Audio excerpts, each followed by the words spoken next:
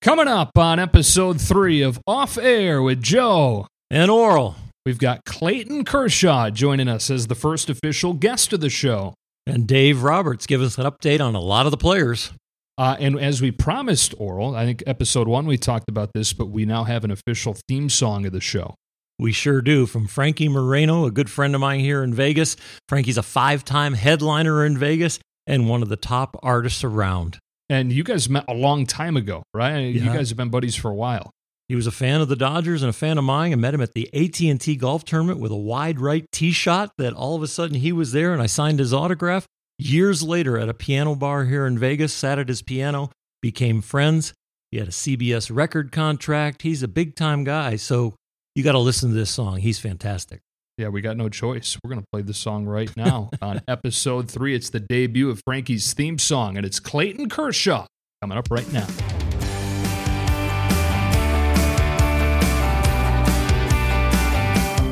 So get on your feet, feel your own heartbeat. Don't you let this moment go. Take it play by play, get your head in the game. We're glad you came. Welcome to the show.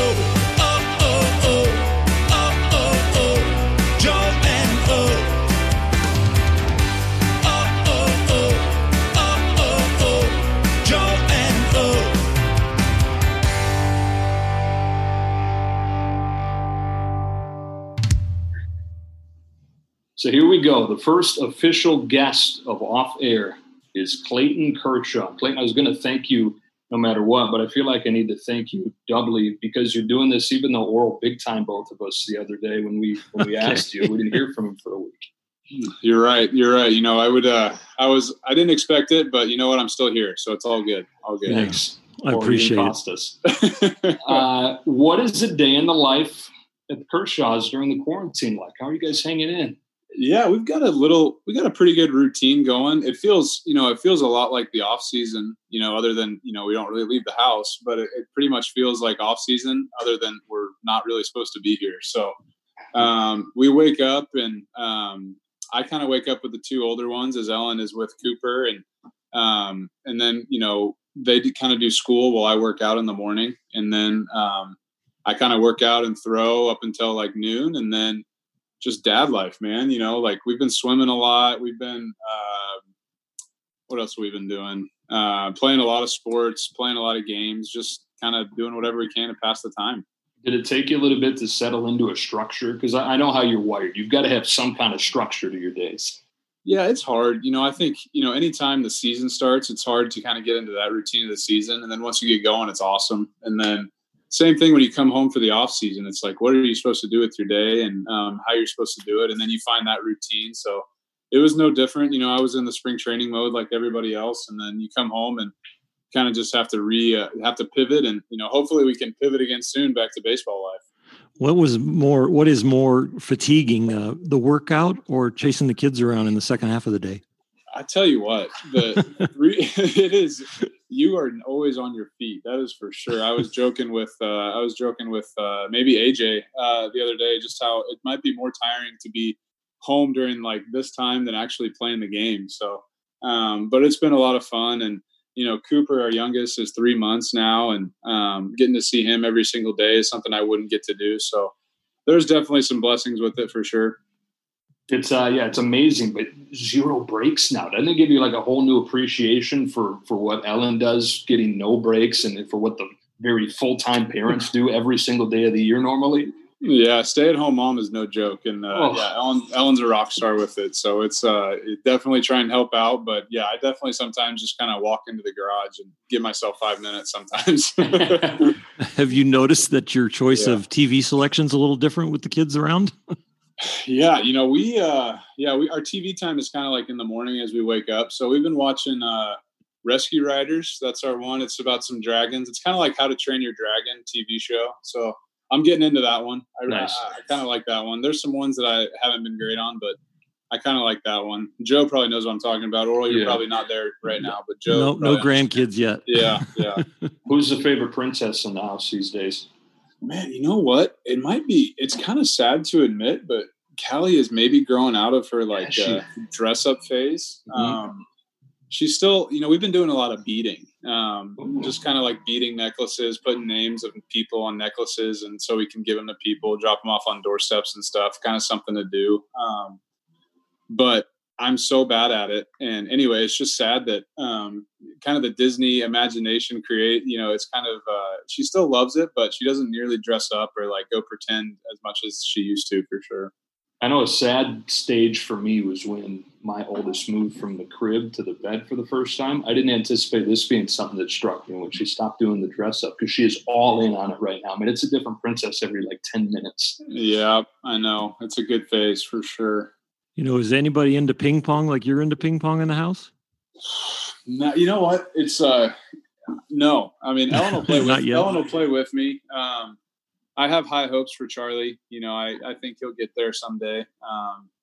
But yeah, no. Where'd your love for ping pong start? That was kind of like, I mean, as cool as we were in high school, but that was kind of like our thing. Like Friday and Saturday nights, we'd system link Halo and play ping pong. So, not a crazy Friday or Saturday night, but we had a ton of fun. Did you wear special outfits back in high school?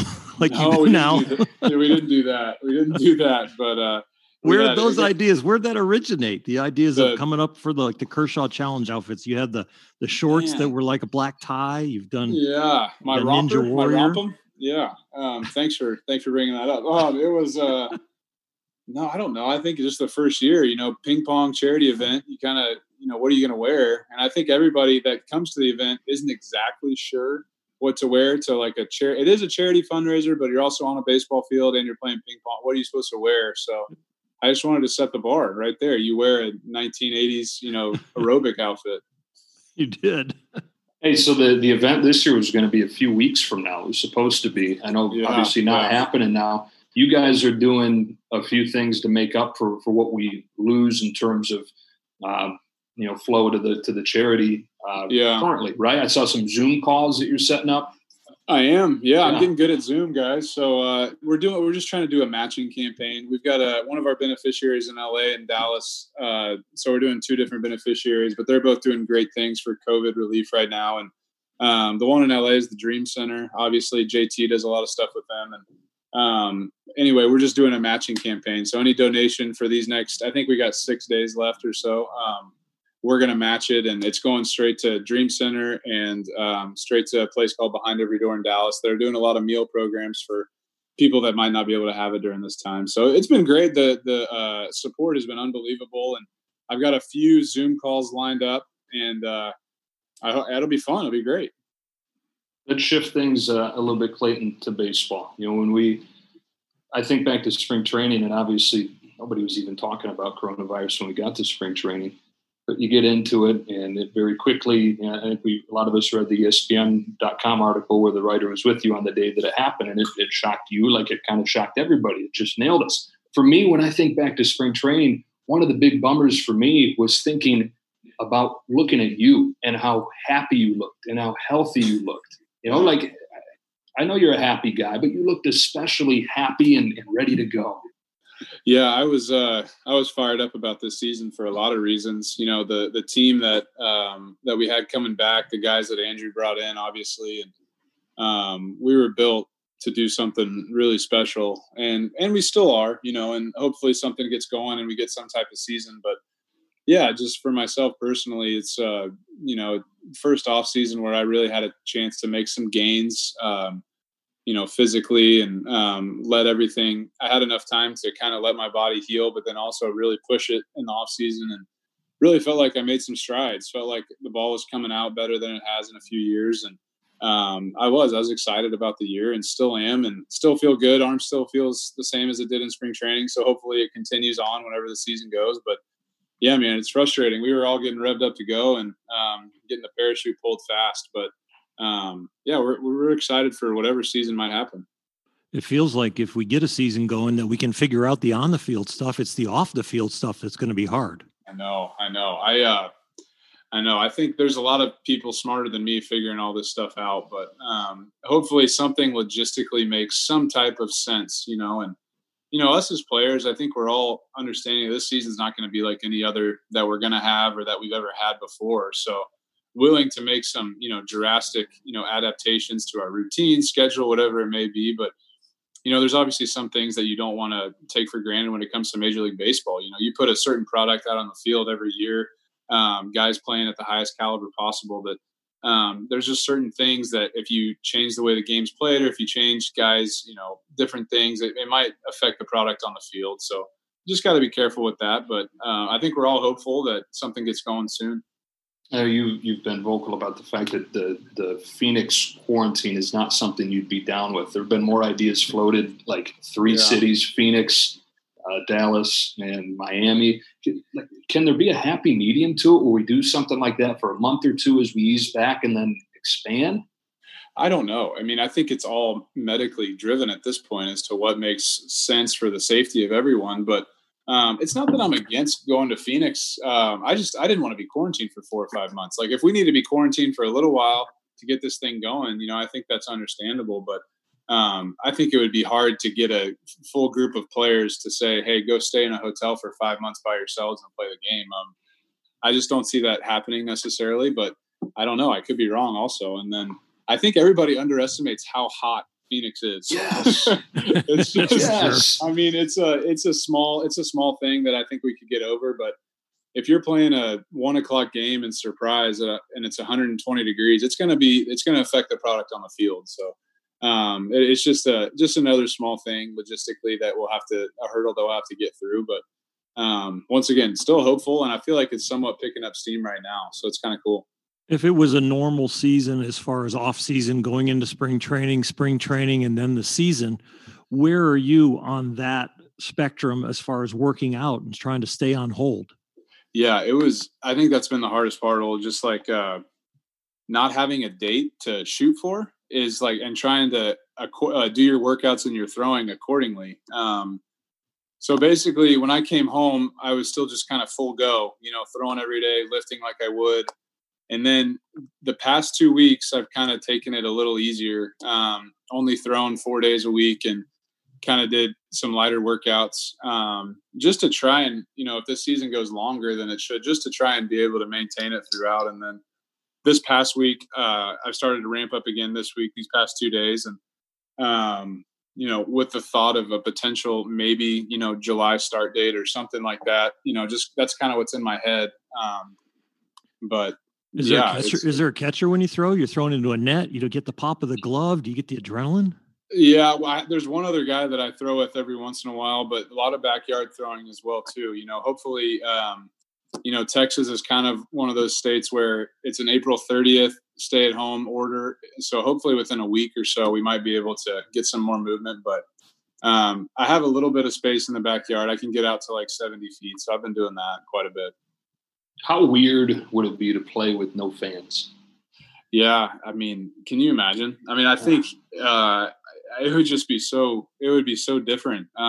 Just eerie. Hearing every little thing. Yeah, it's like, I mean, even in spring training games when there's 7, 8, 9, 10,000 fans, it feels quiet at times, and I just with no one, it would be just so crazy. But I think the adrenaline part of it will definitely affect a lot of people. And, I can barely throw, 80 miles an hour in a bullpen with no adrenaline. So it's like, you're going to have to find it somewhere, because otherwise it really will favor hitters, because those guys can hit homers all day in batting practice. But it's tough. It's tough for us to like gain our full velocity and our full, movement of our pitches with no adrenaline.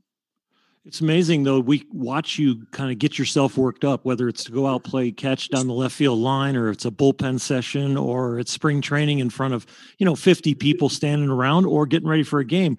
We see you kind of get yourself into a mental lather to get it going. Yeah. That'll actually be that extra work if there's no fans. Yeah. I mean, you're right. You have to, as hard as it is to like kind of lock in on a spring training game or something like that, just because the games don't really mean anything, I try and simulate it as best I can, because that's kind of the best way to prepare for the season. But you're right. Like, you're going to have to expend that extra mental energy, realizing that you got to focus on this. And these games count. These are serious. This matters. And so once again, just some more logistical hurdles, mental hurdles that we're going to have to overcome. But, we all want to play baseball, and that's the bottom line. And I hope it works. I'm just thinking about how loud your angry yells are going to echo when there's nobody in the stands. Yes. Better watch your mouth, Dad. Everything. I know. What if Rich Hill was still? What if Rich Hill was still? Oh gosh. Yeah, they might have to put Rich on HBO or something just to make it work. You're not a guy, Clayton, that typically allows yourself to get real romantic, or at least publicly, when it comes to thinking about baseball. With this extra time off, though, do you find yourself missing the little things, the sounds and the smells, and allowing yourself to be a little more romantic about the way you think of it? Yeah, I mean, I think just generally I miss it. I just it makes me realize that like I'm not ready to just be home every day, and I just really want to play, and I really enjoy. Like I used to think that I'd miss like the clubhouse and the guys and just being around, which I do. Like I miss that a lot, but I also miss pitching. Like I miss like that mound. I miss competing. I miss the throwing the ball and having a guy swinging. Like I miss all that, and so that's I guess somewhat reassuring for me that I'm still, I still have a lot left in the tank, and I'm still, mentally into it as I ever have been. And I want to pitch. This time off for me is I know I don't want to retire. Yeah, exactly. You're getting a taste of what it's going to be like to be young someday, and really young compared to everybody else. But as a professional athlete, our retirement comes early, and there's a lot of life afterwards that you've got to find that passion, that love of wanting to go out there and fulfill something like pitching and competing and being in the locker room with the guys. Yeah, no doubt. I'm not ready to think about post-retirement life right now. So I need baseball still for sure. Were you unsure though? Like, did you need this to convince yourself you had a whole lot more in there? No, I didn't. I just never thought I'd have the chance. I think you go into the off season and evaluate, and I've played with enough guys to know that you don't retire unless you just physically can't do it at the level you want to do it anymore. Because if you walk away before you might be ready to walk away, you have some regrets. And I've talked with enough guys, I've played with enough guys that I really respect, and to know that you just got to keep going because it's such a special thing. And obviously taking all sorts of things into consideration with family and whatever it may be. But if there's like ability in your body to still go out and compete at a high level, like you should still pursue that as best you can. And I knew I had that, but the mental side of it too, just being around and still wanting to go to the field every day and get there early and all that stuff. I miss all that stuff. So I don't know if I needed it, but it's been great. It's been a good reminder for sure. Hopefully you never go through what I had to go through, which is feeling like you could still play, but the Dodgers didn't want you anymore. And that gets hard at the end of the career. That's a transition that is really weird because, I went into a negotiation and they said, well, you got to give us a hometown discount. I'm like, a hometown discount? I could still really pitch, and went on to pitch for a long time. But I hope the uniform never comes off you with the blue and the white. I was going to say, let me speak for everybody and say, hopefully he's not going to have that problem. Yeah, but sure. You're right. There comes that time, every team, they're always looking to go. And so if you can't perform, it doesn't matter any history you have, you gotta perform. So I'm excited to continue to do that.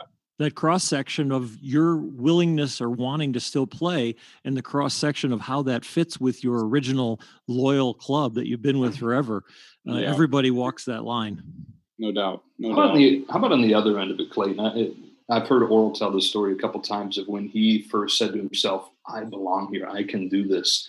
Was there a moment like that for you early on in your time in the majors where you kind of took a deep breath and said, okay, I do belong. Thank goodness. Yeah, you know what? I actually talked about this today. I had another Zoom call with Jamie Wright and Donnie Alexander, just some pitching guys in the minor leagues, and they just wanted to talk pitching, which I really haven't ever done before, and I had a lot of fun with it, but they asked a similar question, and I mean, I really struggled. I had a decent first start, but, there's like 8 or 10 starts after that where I really struggled and got sent down for a few weeks there and came back up, and it wasn't really until the second year, like almost the second half of the second year, where I strung together some consistent starts that figured out that, I need to be doing better than this. This isn't me. Like I'm better than this. I can do better. And it kind of coincided with me learning how to throw a slider. And that was kind of the jumping off point for me. Just having a third pitch, having something that I can throw behind in the count, get some guys to swing. And That was huge. And I remember vividly going into Joe Torre's office, and Donnie Mattingly was our hitting coach at the time. And I got called in and felt like I was going to the principal's office, which I kind of was. And Donnie was like, "Hey, these guys are hitting 4 something when you fall behind in the count, because you only have 1 pitch. If you fall behind in the count, you need to figure out a 3rd pitch or we're going to send you down." That's what Joe said. And that next bullpen started trying to throw a slider and took it into the game. And like literally from there, it's obviously evolved some, but that's kind of how I got started. And that was kind of my jumping off point for sure. If you had to make a list of the things other than the slider that all of a sudden made the difference, that you felt like you belonged or you could start repeating and doing well, would it be more mental maturity or physical maturity that you were getting stronger? Yeah. I mean, I think it was definitely both, but I think the mental side of it more than anything. I remember getting scouting reports my first couple of years and like really like spending a long time on it, probably too long, honestly. And like just seeing these hitters, like, man, I can't make any mistakes to these guys. These are really, really good hitters. And I just started nibbling, and you guys hear Cooper? And, we do. Hi, Cooper. I just started nibbling and kind of, not being able to throw strikes because I fall behind because I wanted to be perfect. And, after that, after like a few, really bad starts, we're just like, you know what? You just got to go compete. You got to know the information. You got to know strengths and weaknesses of these hitters, but it's still a competition. You still just got to go compete. And that helped me throw more strikes. That helped me be more confident. And I don't remember exactly how that happened. It was probably just an evolution of time, but man, was there a guy like on ESPN that was like a hero when you first faced him? You go, oh my God. For me, it was like, oh my God, I'm facing Johnny Bench. Yeah. I pitched against Andy Pettitte one game, and that was big for me. Yeah, Andy Pettitte was like my guy growing up. He's from Texas, and I just grew up thinking he was so awesome. And I got to meet him, and super nice guy. I really enjoyed like just getting to talk with him a little bit. So getting to pitch against him, that was probably like my wow, this is cool moment. Does that feeling you're talking about, Clayton, where you for a moment early in your career were like, wow, can I get these guys out? And then you kind of get over that mental hurdle and say, I can, and then you expect to. Does that come and go? Does that ebb and flow at all as you go through your career? Yeah, I mean, I think Oral can attest to that too. Is just, confidence is very, it comes and goes for sure, but you have to fake it sometimes, even if it doesn't feel right. You just gotta force yourself to believe you're better. And I think that's when, I think that's some really good competitors, because not everybody's going to have their best stuff every game. And most of the time you're not. And so it's just a matter of trying to compete and never giving in, and, realizing that if you get your teeth kicked in, how you deal with it is more important. And that's something that I try to remember a lot. Like in a month, let's say you make 5 starts in a month. How many of those starts where it's just flowing out of your body? You don't have to make any adjustments. It's like coming so natural. How many of those starts are you battling inning to inning? And how many of those starts you just don't have it? You just got to compete. Yeah. I mean, I think it's definitely dependent on the year, some years, and some health. years, yeah. And health, some years I feel like I've been good for, 30 plus starts, honestly. And then sometimes it comes and goes. And then the last few years, it's been like, man, if I feel good, I'm going to be good. And then just trying to figure out how to feel good that day. And, but yeah, it's definitely those days where you don't have it is the mental side of it that is honestly more, you kind of are more proud of those moments when you don't feel good, you don't have your best stuff, and you're able to continue to grind it out, get a few outs for your guys, and win the game somehow. That's kind of a good feeling for sure. Oral, you and I talk about this often. Clayton, for us, among the many things that stands out to us that we enjoy about watching you is it seems like you don't have those days. Even though you admit that there are those days where you just don't feel like you have it, you fake it as well as anybody, and you find a way. Like, is that something that you just have, or have you had to learn how to do that? Or, it's... I don't know. I mean, I think the guys that I was around early, I remember Derek Lowe. That was kind of the first guy that I talked to coming up, and really enjoyed just watching him pitch, listening to him talk, because first of all, he never went on the DL. He made every single start all the time, always healthy, always working, always practicing, always getting better. And I really appreciated that about him. It was just something that I really admired. And then there was one game in Colorado. He's a sinker ball guy.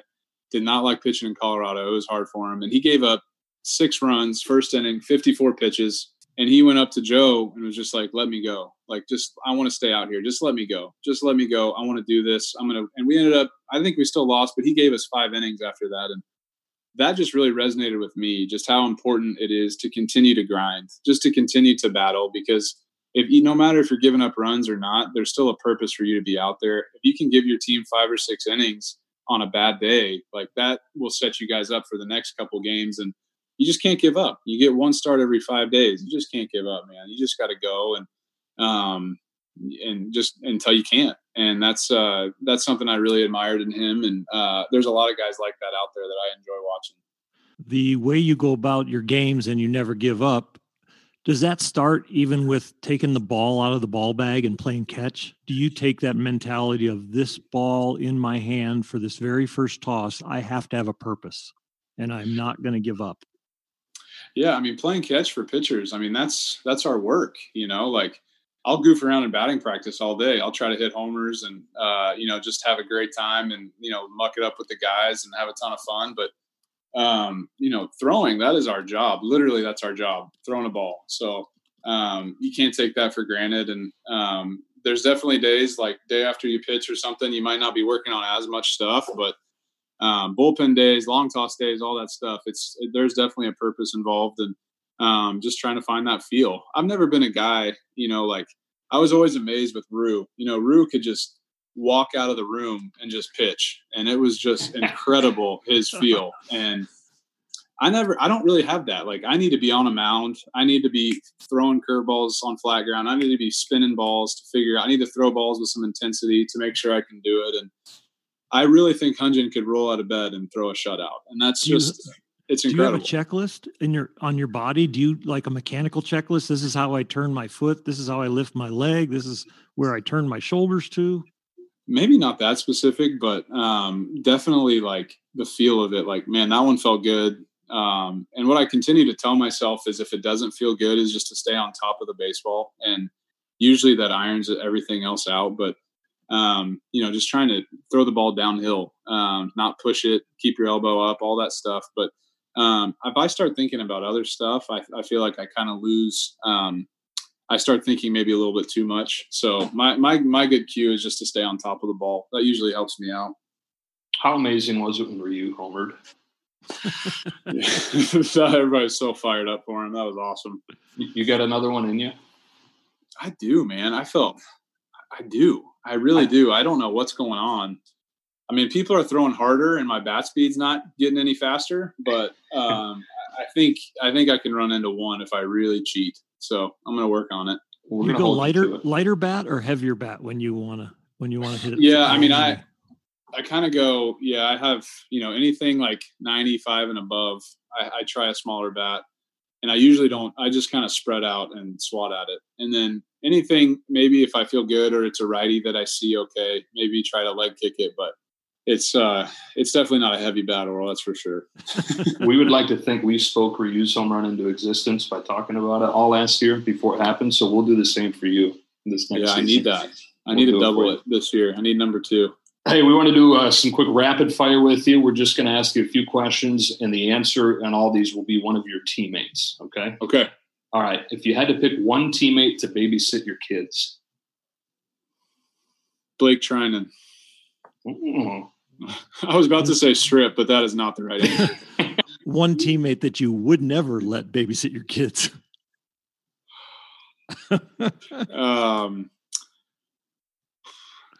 Can I say Jock, even though he has a kid? Oh, I was going to say Jock for you to help you out. Love that. Who's the loudest teammate that you hear when you're on the mound? Loudest. This is a very rapid fire. Sorry. Loudest. It might be Jock on that one too. I hear Jock a lot. Huh. Okay. Who do you think when they retire their body's going to change the most? Can I say me on that one? Are you going to get back to dairy? Yeah, I I might get back to the offensive line style by that point. Love that. Who has the worst taste in music? Worst taste in music? It might be Strip, but I love it too, though. But it might be Strip because we're in the weight room at the similar time every day, and he always wants Blink-182 radio. And That's so good. I mean, I love it too, but Yeah. there's some haters out there. So Who's Different got era. the biggest change from game face to off the field face? Or even the other way around, from off the field face to their game face? yeah, That might be you. Yeah. Off No, the field it to might- the game face. it might be me. Because I think of Chris Taylor, right? He's the same on the field as he is off. He is Pretty he low is. key. Corey, Yeah. same kind of. Yeah, I mean, it might have to be me, I guess. Barnesy changes. Oh, big yeah. time. Oh, Barnesy's big change for sure. Yeah. And if Rich Hill was still here, Yeah, Richie Yeah, he'd be is easy answer. for sure. Who's most likely to run for office after they play? I mean, I think Strip is probably the easiest answer, but I think JT might have a chance if he wanted to. I think he could do it in LA. I think he's got the backing for sure. And then we, mayor. not as rapid fire on this one, but we each week talk about, with all the bad that's going on in the world, the best thing that we saw this week. How about for you, Clayton? What's the best thing you saw this week? Yeah, so there was a couple things. So last Saturday, there's this guy that he has a normal job now, but he used to be in a band around our neighborhood, and they hooked up a tow truck or a trailer to their pickup truck, and he put his amp and his guitar in the back and drove around the neighborhood playing. That is And, awesome. Yeah, so all the neighbors, you come out and he just kind of plays up and down the neighborhood, and man, our kids loved it. And he played an extra song because we had like 5 or 6 kids on our block, and man, that was so cool. And just, I mean, I think everybody just kind of needed that. That was just a really special thing. And another thing our neighborhood did, which was really cool, was about we're going on a bear hunt, that book. And so all the moms or all the families around here emailed and said, like, everybody put a stuffed bear in your window, and then when you drive around, let your kids count how many bears there are. And so we're going on a bear hunt. Like, our kids went to find all the bears. So that was pretty cool too. That's so good. I'm going to spoil mine. I was supposed to wait until Doc joined us, but mine is that Oral got a big green egg. So Oral's going to start smoking meat like I do. Are you a griller? I saw that steak you did, Joe. Yeah. What do you think, man? It looked good. Looked Thanks. really good. You doing And that? I think I've grilled more this quarantine than I had in like years. So it's been fun. We've enjoyed it. And Ellen, like, she's been like meal planning and cooking, and it's that is one like positive, is you get to have like a family dinner every night. So that's kind of cool. yeah, this has been the most home cooking I've had during baseball months ever. Ever, yeah, for sure. And more to come. Clayton, we really appreciate it. It's good to catch up with you, and I hope that we all get to see each other in person here sooner rather than later. Yeah, that was fun. Thanks, guys. Appreciate Yeah. it. Big guy. From Clayton Kershaw to Dave Roberts for our weekly visit with the skipper. Doc, how are you? Guys, I'm doing great. I got a workout in today. I need to, so that was good. I need to perfect my margarita. I've been doing a little research on a margarita, so I've got my quarantini down. So I'm going to go margarita. So I'm kind of scouring the internet to figure out a good one. What is a quarantini? Yeah, it's got to Yeah, be a dirty that's one. that's my dirty martini with the quarantini spin. You still on Alex Toussaint hip hop 30-minute ride? So I'm on Alex Toussaint hip hop. Robin's been good to me. She'll kick your ass though. She will. She's Yeah. unbelievable. And the thing is that I just don't get, and it's a little bit unnerving and frustrating, is that I'm like drenched, and these instructors they're singing along, they're dancing, they're calling you out, and then they haven't broken a sweat. So it's crazy. She's like an ultra marathoner. Oh, is that Robin right? is. Yeah, that explains it a little bit. Right. Are you a scale guy, Skip? Do you get on the scale? You Is know it what, strictly Oral? just working Yeah, out. I am now. And so it's funny is that once I had a 2 handle on my weight when it was above 200, and I saw that was the point of like, I got to do something about myself. So I'm back under that number, but I am guilty of when I wake up, the scale is like first thing in the morning. Yeah. because it's not going to be late at night, so it's the morning. But I don't do it daily. But I mess with it. But yeah. So a couple of weeks ago, Oral told us that he was most excited to stop eating badly and get on track and really dive into the diet. Guess what Oral did this week, Dave? He bought a big green egg. No way. Yeah, so much for that diet. No, I got it to grill vegetables. Sure you did. Hey, well, watching Joe's cooking show, I mean, I'm very motivated to do that too. So I've been on this like pizza oven kick, and now you can you don't have to commit to getting the one built in, so you can kind of buy it and it heats up quicker. So, but I've seen that egg that Joe's been dominating, so I'm kind of now wavering. Yeah, the egg is intimidating. I had my little $13 or $23 grill that I got at the grocery store for this pandemic time. And then Joe and I's relationship is going to go to a deeper level now. I don't know if it's possible, but it's about to. Yeah, we're both eggheads now. That was, for me, Dave, the best thing I saw this week was Oral texted me a picture of like a PDF, said, "How's this look?" I'm like, "What is this?" And it was this itemized receipt of all the green egg and then all the egg accessories, as they call them, that he was getting. So I'm pretty fired up about that. That was my best thing. What was yours? My best thing I saw that many did see was the Jordan, The Last Dance. I mean, I thought that was legit. Obviously, one of our owners with the Dodgers, Peter Guber, it was his company that was behind it, and he was a producer. And they just did a really nice job. And so obviously the greatest of all time, in my opinion, and just kind of see the inner workings and some of the footage that I didn't realize. It was pretty cool. Oral, did you watch it? I did watch it, yes. So good. It was so good. And because we can binge watch right now, right? So I was so disappointed when we couldn't watch the next episode. It's like, we got to wait a week. Yeah. I know, and it's like it went by fast. Yeah, and it was an hour. 6.1 million viewers or something. Is that what it was? Mm-hmm. Yeah. Oh my gosh! So I love that. That was great. And then another show. I know, Joe, I'm only supposed to give you guys one thing, but I love that show, Songland. Ryan Tenner, I think is his name. He's a singer songwriter, and he's good friends with Chase and Jen Utley. And it's just something that's never been done, in the sense of it's a show, it's a reality show, but then you get these singer-songwriters that perform their own songs, and then Ryan and a couple other writers, musicians, and then there was like Lady Antebellum. There's different people that then try to critique it, and they come back and then try to clean it up and make it better, and it's really, really good. I hadn't heard of that. What do you got this week, You know what? This one's kind of off the beaten path, but Dave knows about this. You have kids all the time that you're introduced to, and hey, can you help my son? Hey, can you do this? And you do it out of the goodness of your heart. And sometimes you strike up a relationship. So back in 2017, I was introduced to this young man that was a sophomore in high school, and he's throwing 80 miles an hour. And I didn't see much there at all, but I did. I said, send me your videos and on your throwing program, and I'll coach you up. I've been coaching him up for the 4 years or so, and he's going to go off to college. And he went from 80 to 84 to 88, and he just sent me a video and the radar gun, and he's throwing 97 miles an hour. And I have introduced him to our scouts, Dave. Don't worry. Well, thank you for that. Or who needs Driveline when you got Oral Hershiser? No, I don't. Yeah.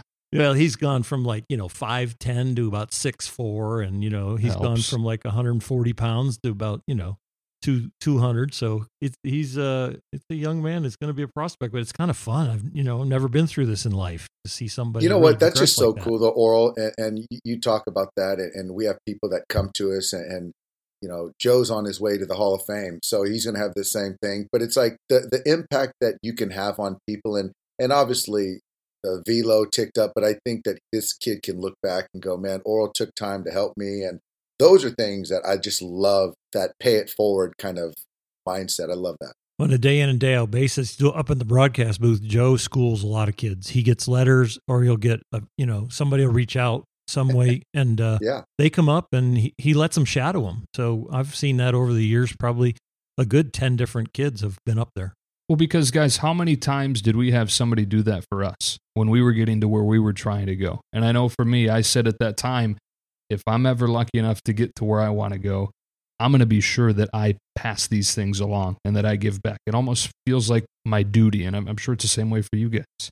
Yeah, absolutely. And it's funny is that I think it sounds, people redundant or people say it, but, when we do give, we get more out of it than the people that receive it. And that's just the fun part. And you have a certain platform and an opportunity. And that's why I just love this forum right here. Even, it's just, we can just be authentic and just talk and have a conversation. And it kind of goes in a lot of different directions, and it appeals to so many different people that can get little nuggets and just kind of hear, inside the inside scoop. So it's kind of cool.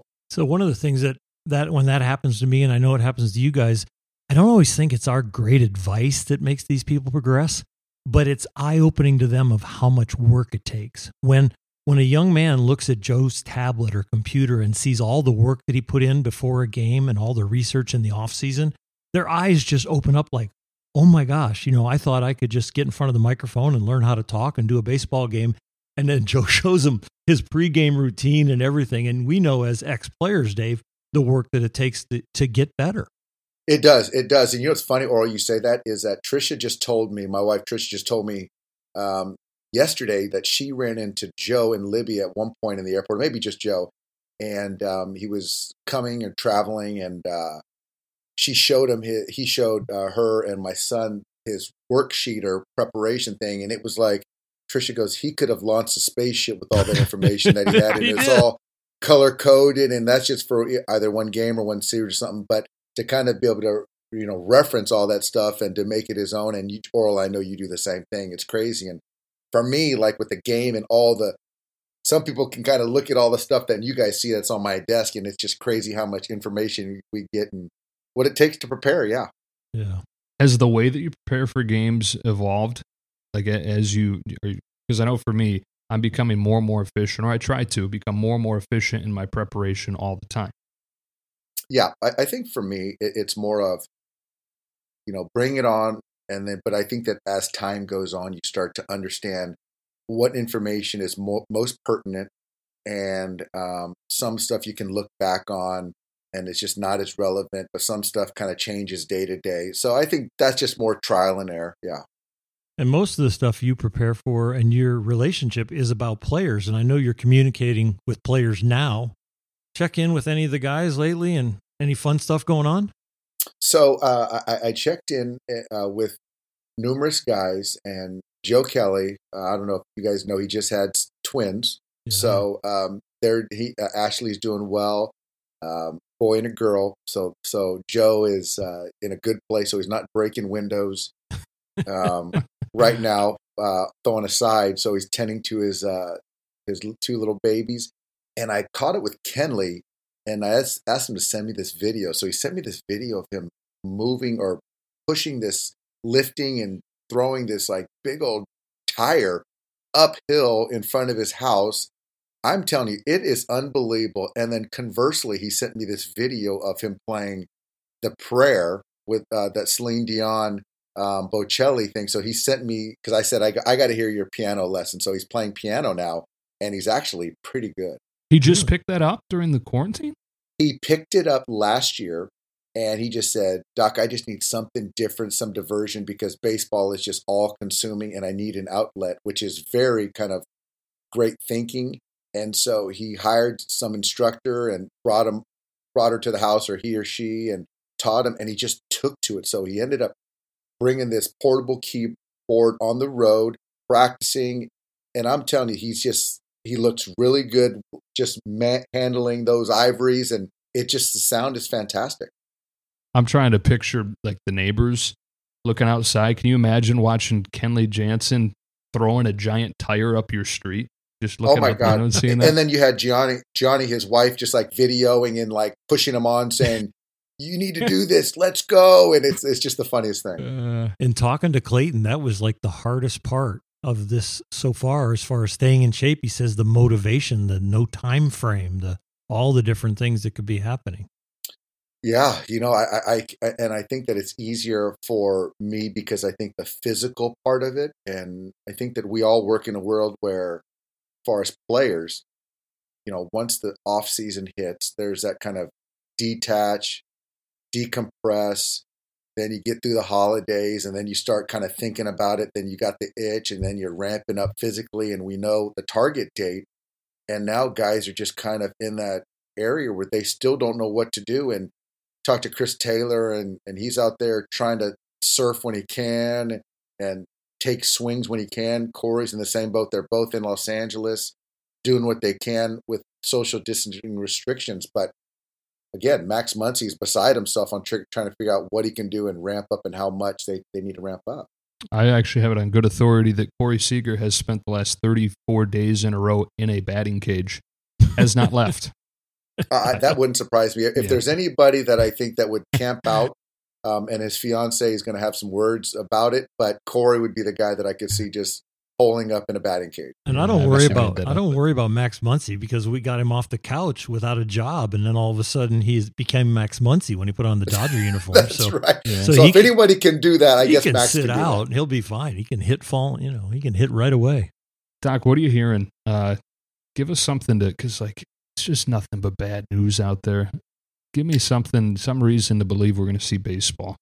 Well, I will tell you this. There was a manager call a few days ago. All 30 managers, Chris Young, who's part of the commissioner's office now, former teammate of mine, the commissioner, Rob Manfred, on the call, and he was just very optimistic. Obviously, things can change, but I will tell you this, is that there's been a lot of talk about different scenarios, and I don't know what scenario is going to play out, but he's hopeful on their side. The players' union, very hopeful. So obviously getting our ducks in line. So when we do get the green light to kind of move forward, and I think that, you got to be careful about not prioritizing the health of our country, but I do think that there is something to getting the economy going, and people need baseball. I mean, you and I, we've talked about it, Oral and Joe, and so I can just, my takeaway was that I'm encouraged that there's going to be baseball this season.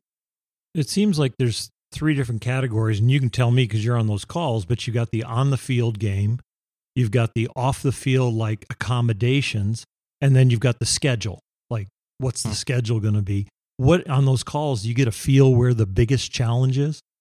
I think the biggest challenge is obviously the go ahead to move forward by the president of the government, and the other thing is the testing.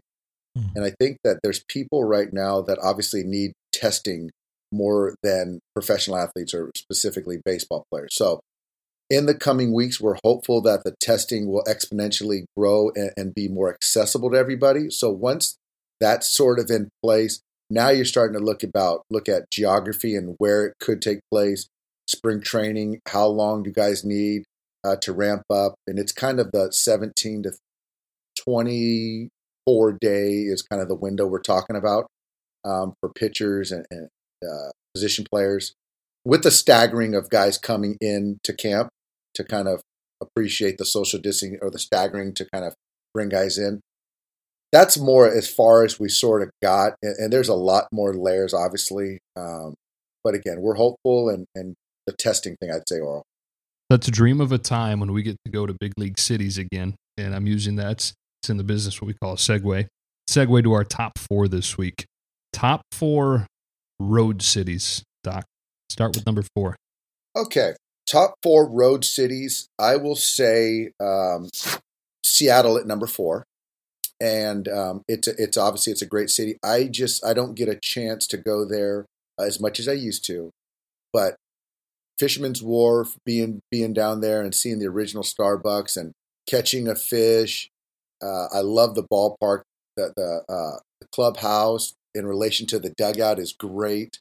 And I still, to this day, when I do go there, and at times I still order the Copper River salmon, and I just get it sent to my house. So it only runs a certain time of year. So when you can get it, it's just amazing. And my number 3 is, I'll just put it number 3. It could be higher, but San Diego, because it's home. I can sleep in my own bed. So I like that commute. Number 2, I'm going to go Pittsburgh, a little curveball for you two guys.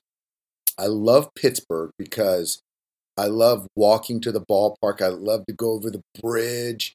and you see the ballpark. The skyline is amazing when you look out into center field, and then the skyline's there.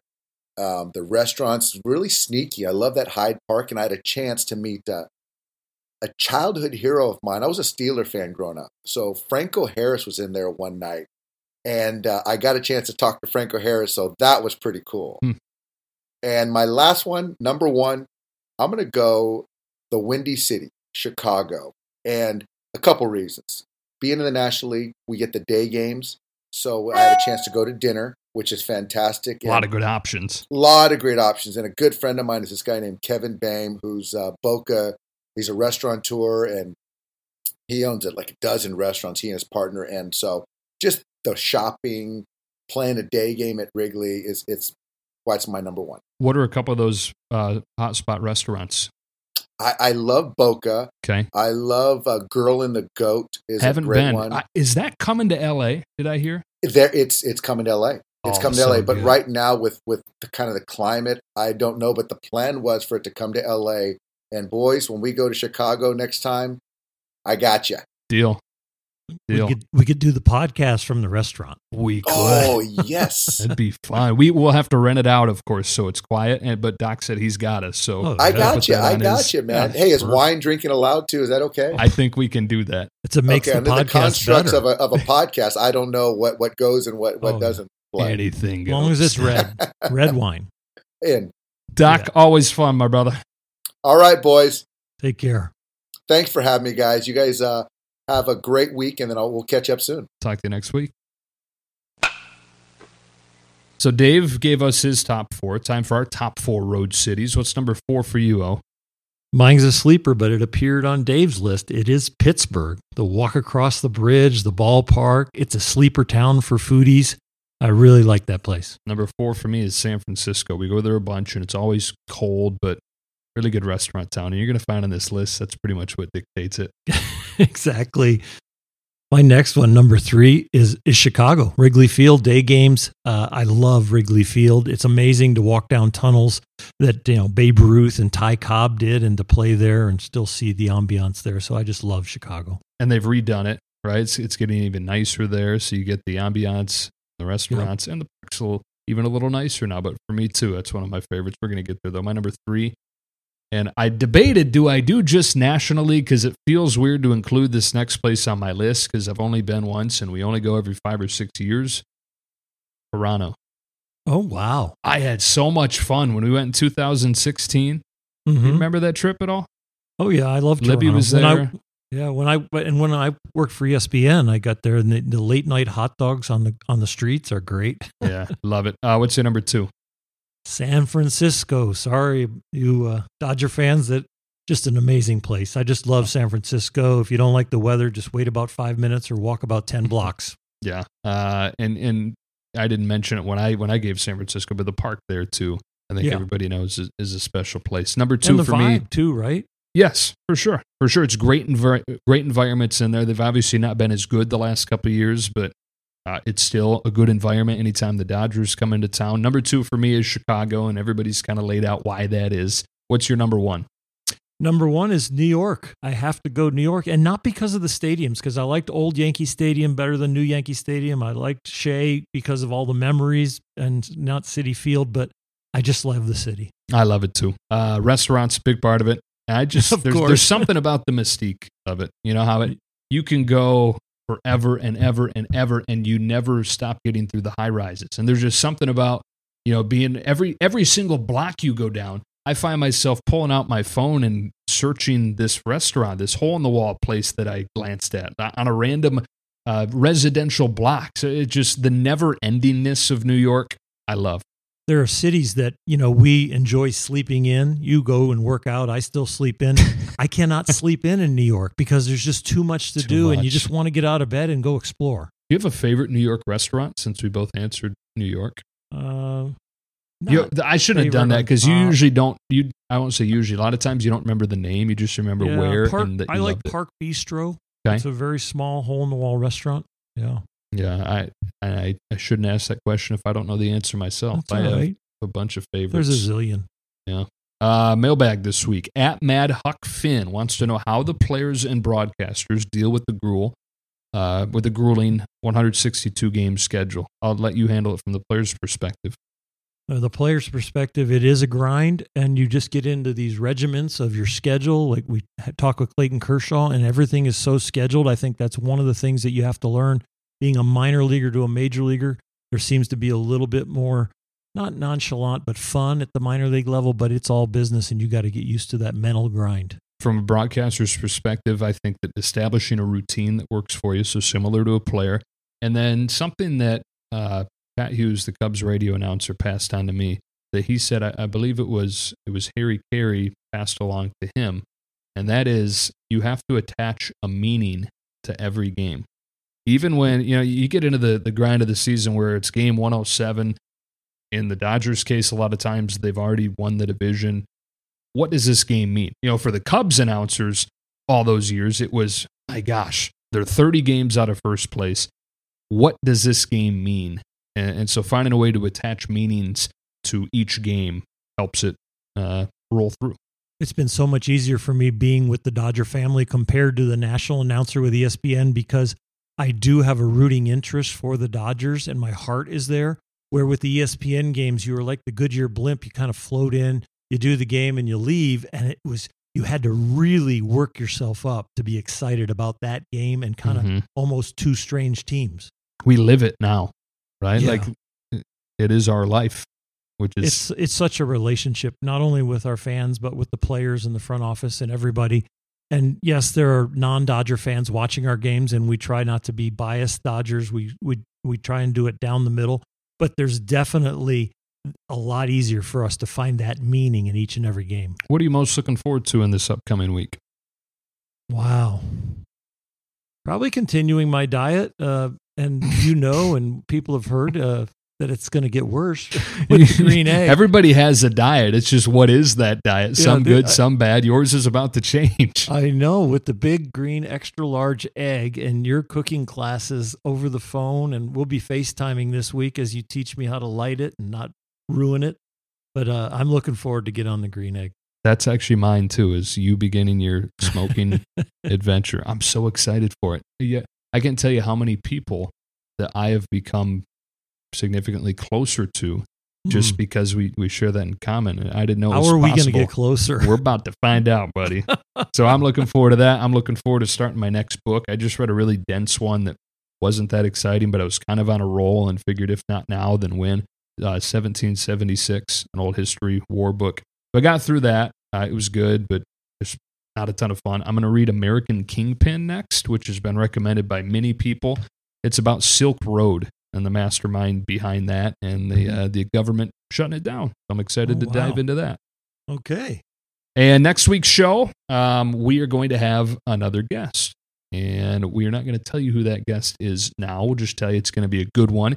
Hit us up on social media, Twitter, Instagram. Take a guess who you think we're going to have this upcoming week. All we're going to give you a hint is that it's Dodger related, and hopefully you're going to enjoy it.